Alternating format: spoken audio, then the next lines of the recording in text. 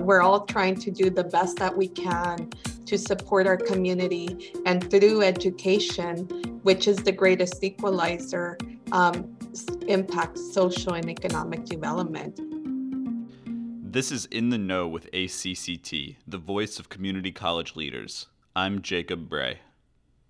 This episode of In the Know features in-depth conversation of ACCT's most recent report, Strengthening Rural Community Colleges, Innovations and Opportunities, which was researched and written by ACCT's Senior Program Manager Rachel Rush Marlowe. Travis Reindell, Senior Communications Officer for the Bill and Melinda Gates Foundation, moderates a conversation between Dave Loop, President of Beaufort College in North Carolina, and Martha Garcia, Superintendent and President of Imperial Valley Community College in California. This is part 2 of a 2-part episode. The conversation picks back up with discussion of housing options for students. This conversation was recorded on Zoom, so please excuse a few brief dips in audio quality. For us, from my perspective, a major recommendation to those of you that are interested in these types of projects, it's important that they're created understanding the students' needs. What is it that they need from their perspective? We may assume that we know what they need, but in reality, that should come from them, and we create based on their needs. What's critical is the technical assistance that is necessary to try to create these types of projects. Frankly, we did not have a site project analysis completed.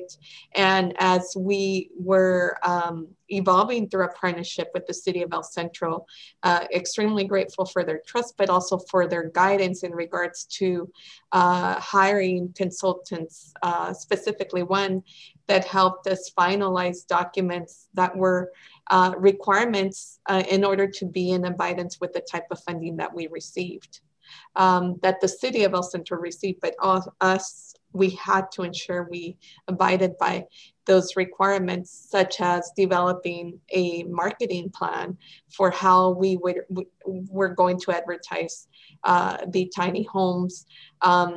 Even the application, obviously the requirements of logos that have to be included in the application to be in abidance with the regulations for the type of funding that we received.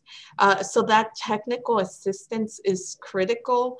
And frankly, I've personally invested many hours conducting research, but reality, I am not an expert in this field, and we've managed to move through with guidance and obviously the commitment of my team and the commitment of the board and the IVC Foundation. We've managed to get here, but it hasn't been easy. And it is important to recognize that we do need that additional expert support when it comes to developing these projects. But I'll end by stating that it's really amazing to share with you all that our students who will be living at Lotus Living, we're prioritizing for our foster youth. They will only be paying $200 a month, and that includes their rent and your utilities. And for California, obviously that is, I didn't want to place another barrier on students, because you may be able to provide access to housing, but if the cost is prohibitive, then you've placed a barrier, an additional barrier to a challenge that they were already experiencing. So lots of lessons learned, Travis and Dave. However, I feel that I've definitely grown through this process, and I'm learning every day. And at the end of the day, the core of why we're doing what we're doing, frankly, is worth it, because our students deserve it. That's fantastic. Thank you. We're going to turn and open things up to participants to submit questions in the chat, and Rachel's going to help. But before we do that, I always like to bring some hope into the conversation, especially against the backdrop of a lot of struggle in the last 18 months that I know leaders like you have, had to shoulder. But when you think about the hope, And whether it's starting with your campus and thinking more broadly or one or both, if we were looking another year from now, if we were to have this webinar a year from now when we're all a little grayer, including Jihang, what would you want to be able to say, in terms of what has happened? It sort of relates to a vision, but put yourself in the crystal ball for a year out and say, I really want to be able to say to my community, to my colleagues, to my peers, I want to be able to say this about what we achieved. I would say, first of all, that I'm tremendously proud of the faculty and staff at this institution and how they adapted so readily and were so willing to take on the onerous responsibilities of dealing with such a dangerous situation. We never closed. We made sure that the general public knew that we were not going to close. That didn't mean that many or most of our employees were working remotely, but we were still open for business. We were still going to be providing instruction. And so I'm immensely proud of them, and that shows the sort of adaptability that I think is innate in human beings, but also especially folks in rural areas where we are used to working as a community and where there are those social bonds between people who are, well, it's cut to the chase. It's the South. They may be related to each other. But they know each other. They care about each other in a genuine fashion. And so I think that that's the thing that we can take away from this, especially, I think from a broader perspective is just how successful we were and have been in dealing with an unprecedented situation in a modern era. And I think it says a lot about the genuine humanity of the folks that I work with and the strengths, despite all of the gloom and doom and the fatalism that can be part of the rural South. I think just the humanity that is there and the responsibility that people take for their neighbors. I share the same sentiments. To the faculty, the employees, the students of Imperial Valley College, I'm extremely grateful for their flexibility and their patience, because we were providing guidance, and by the next day or within the same day, there was changes, and we obviously communicated that. And at the end of my messages, I would state, we are only stronger together in spite of these major challenges. And the fact that we closed for 3 weeks, 7% of our instruction continued to be face-to-face. And we had to ensure we help our nurses graduate, that we helped our firefighters graduate, that we helped our post students continue on, so that the community who needed them, especially during this time, our EMTs, that they were prepared to go in and support in the workforce. So I mentioned earlier, our gymnasium was converted to a federal medical station, not once, but twice. So there was medical services being provided to local community members that were impacted by COVID. And obviously that was fearful. And it's understandable that it was fearful. And lately, that gymnasium was converted for a little over a month to a quarantine and isolation center for the immigrants that are seeking asylum, that are crossing this border, that is located 13 miles from us. And once again, the employees, the students have been very patient. So we've gone through major challenges and experiences and made very difficult decisions, but we've done it together and I'm thankful to them. In regards to the housing project, 1 year from now, my goal is that we will expand, that we will demonstrate to others that this is a successful model that could be replicated, and that we could support in any way that we can other institutions that are seeking to create these types of communities. Why? Because our students deserve it. And I know that the students of your rural communities also deserve it, and that they need it more than anything. So that is what I foresee, hopefully, for a year from now. But definitely a lot of hope. We can't lose it. There are better times ahead, and we will only be stronger because of everything that we've experienced and been challenged with. So thank you. That's fantastic. And I'm going to the chat and some mechanical questions for the two of you related to your funding and governance, specifically your funding base, your local authority relative to any state support, and then your governance structure. Your trustees appointed, elected, both, neither. So some of the, what I call name, rank, and serial number questions.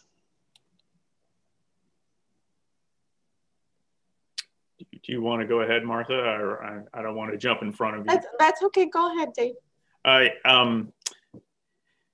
Our college is what I like to call a quasi-independent public institution, in the sense that our board of trustees is appointed 1/3 of them by the Beaufort County Commission, 1/3 of them by the Beaufort School Board, and 1/3 by the governor of the state. And then we have also an outlier from one of our other small counties that we now serve, Washington County, where we also have a board member. I'm very fortunate in the sense that North Carolina is a fairly autonomous sort of system.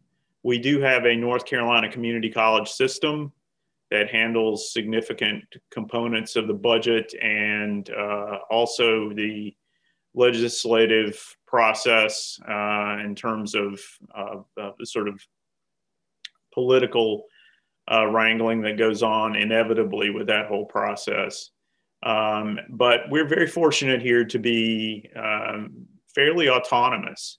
I report to the Board of Trustees, and the Board of Trustees, as long as it behaves itself, basically has the capacity to make policy for the college, for the betterment of the college. And I'm glad to say that the particular board I have right now allows me to, and my colleagues in the administration and the faculty, and through a shared governance role, to be able to manage the day-to-day operations of the institution and set the strategic planning for it.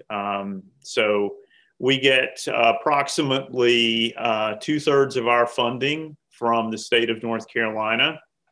1/3 of it comes from Beaufort County, which is the largest of our 4 counties by far, which is why we're still called Beaufort County Community College, even though we serve 4 different counties in this region. I haven't been so brave as to suggest changing the name, since they give us 1/3 of our budget each year. So that's sort of how it operates in North Carolina. It's, of course, a highly political process. We often don't get our budgets until early fall, which makes life very difficult in terms of planning, especially. And this year it's particularly important because we're hoping for some sort of stabilization appropriation from the General Assembly, because of all of the 54 of our 58 colleges in North Carolina have declines in enrollment, and of course we're still funded by FTE enrollment. So I report to a 7 elected board. 7 trustees. They're all elected within the jurisdiction of Imperial County. The California Community College is comprised of 116 colleges that are under the umbrella of the California Community College Chancellor's Office. Most of our funding, or at least most of Imperial Valley College's funding, is provided through the state, supplemented by some of the tax revenue and tuition. However, most of our students are eligible for the tuition waiver. Therefore, our revenue that comes from tuition is minimal. What I'd like to convey in regards to this project and many of the services that we provide, we are very proactive when it comes to grant writing. I know the presidents that serve rural colleges, we continue to write grants even as presidents. Why? Because it's necessary. And I know that we will never receive the funding that's necessary to provide our students the services that they need, not through the general funding processes that we have in place. Therefore, for us here, we are very proactive and seek additional funding sources to be able to provide these services and more services that our students need and receive. We are providing comprehensive student support services in general from a social services philosophy, and many of those services are afforded through grants. I think to piggyback on that as well, if I may, I think many of us in the rural areas do not have the capacity to raise significant amounts of money from private gifts and private donors. It's just not the same kind of, first of all, farmers can be a fairly tight bunch, and they also have a lot of money tied up in a lot of infrastructure themselves. And so, and fishermen are the same way in my area. So we're very reliant on grant writing to try to provide, especially the wraparound services for our institution and our students. I think there's a related question that came up in the chat for Dr. Garcia about the engagement then of local communities, in your case, specifically El Centro, and how those partnerships come together. And if any of those partnerships also then include a financial component. We're very fortunate, and those of us that live, which I suspect most of you that have joined us that live in rural communities, because we have less resources, it is critical that we work collectively to try to serve or better serve our communities. And that is the case here in Imperial County as well. I met initially with the county CEO and conveyed my vision for this project. And then I followed with meeting with the city manager for the city of El Centro. And the reason for meeting with her initially was that we had identified a location in the city of El Centro that we were trying to secure. She believed in our vision. She believed in the reason why we should collectively work together to support our students, especially our current or former foster youth students, prioritizing them. She obviously, the city of El Centro owns the project and have essentially handed over the project to the foundation for 55 years. We're not charged city, the normal fees that we would have been charged because it's owned by the city of El Centro. So there are many savings that have been afforded to us because there was one individual, which is the city manager, who trusted us and felt compelled to help us serve these students, which obviously are not all, but many of them living in the jurisdiction of the city of El Centro. I will highlight that the location is located 4.5 miles from the college. And students have easy access to bus, public transportation, or could ride a bike to the college if able and willing to do so. So it's centrally located. There's grocery stores within walking distance, Starbucks. The students have, I believe in my own view, a community that they will be proud of, because our intention was that we were creating a community within the community, a community of support, a community of care, a community of pride. And it all comes down to us coming together to serve this community as best as possible. And you mentioned students, and we had a question in the chat about the demographics. And at the outset, Dr. Garcia, you had spoken a little bit to the makeup of your student populations, but I think for both of you, excuse me, to drill down a little bit, we know that particularly in the two-year sector in the United States, the median age is well north of 25 in most cases. The percentage that are working full-time or part-time is high. The percentage that are parents and or caregivers of some form or fashion is high.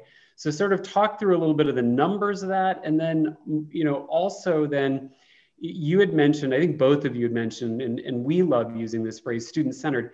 How do those demographics really drive the type of holistic support and service that you both referenced, all the way from the sublime to the mundane, the things of what hours are the office of this open, or how do we make sure that a student can access this, given the fact that they're not just a student? Well, we're about 60% white, which is roughly the population of our service region. We're about 35% African American, which is a little below where we would like to be. When the region is about close to, it's in the upper 30s. And then we have a increasingly large Hispanic population.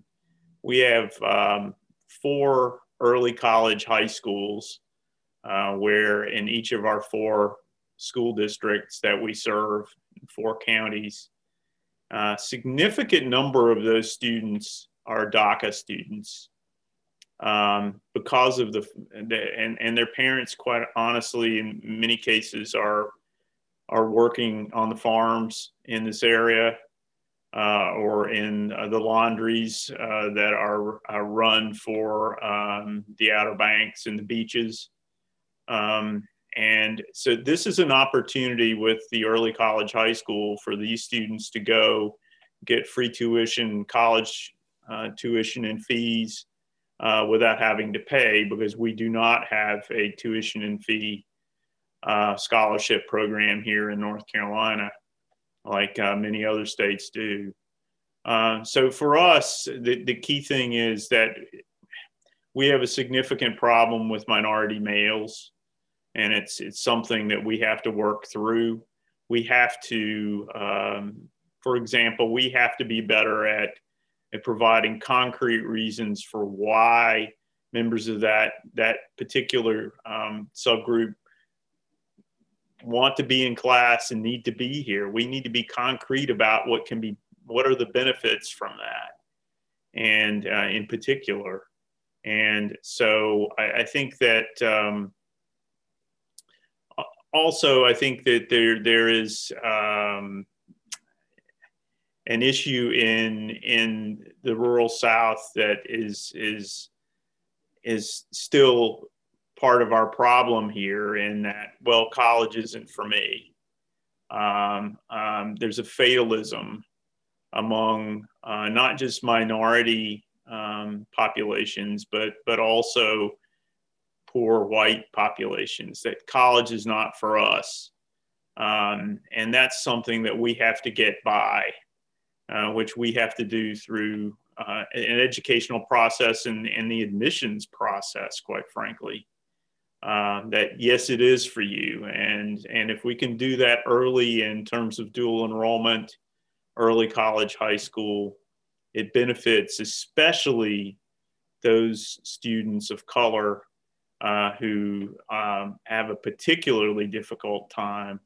One of the things that I insist upon here is that we never, ever ask anybody's citizenship. There are a lot of folks in this region who will make political hay out of that sort of thing.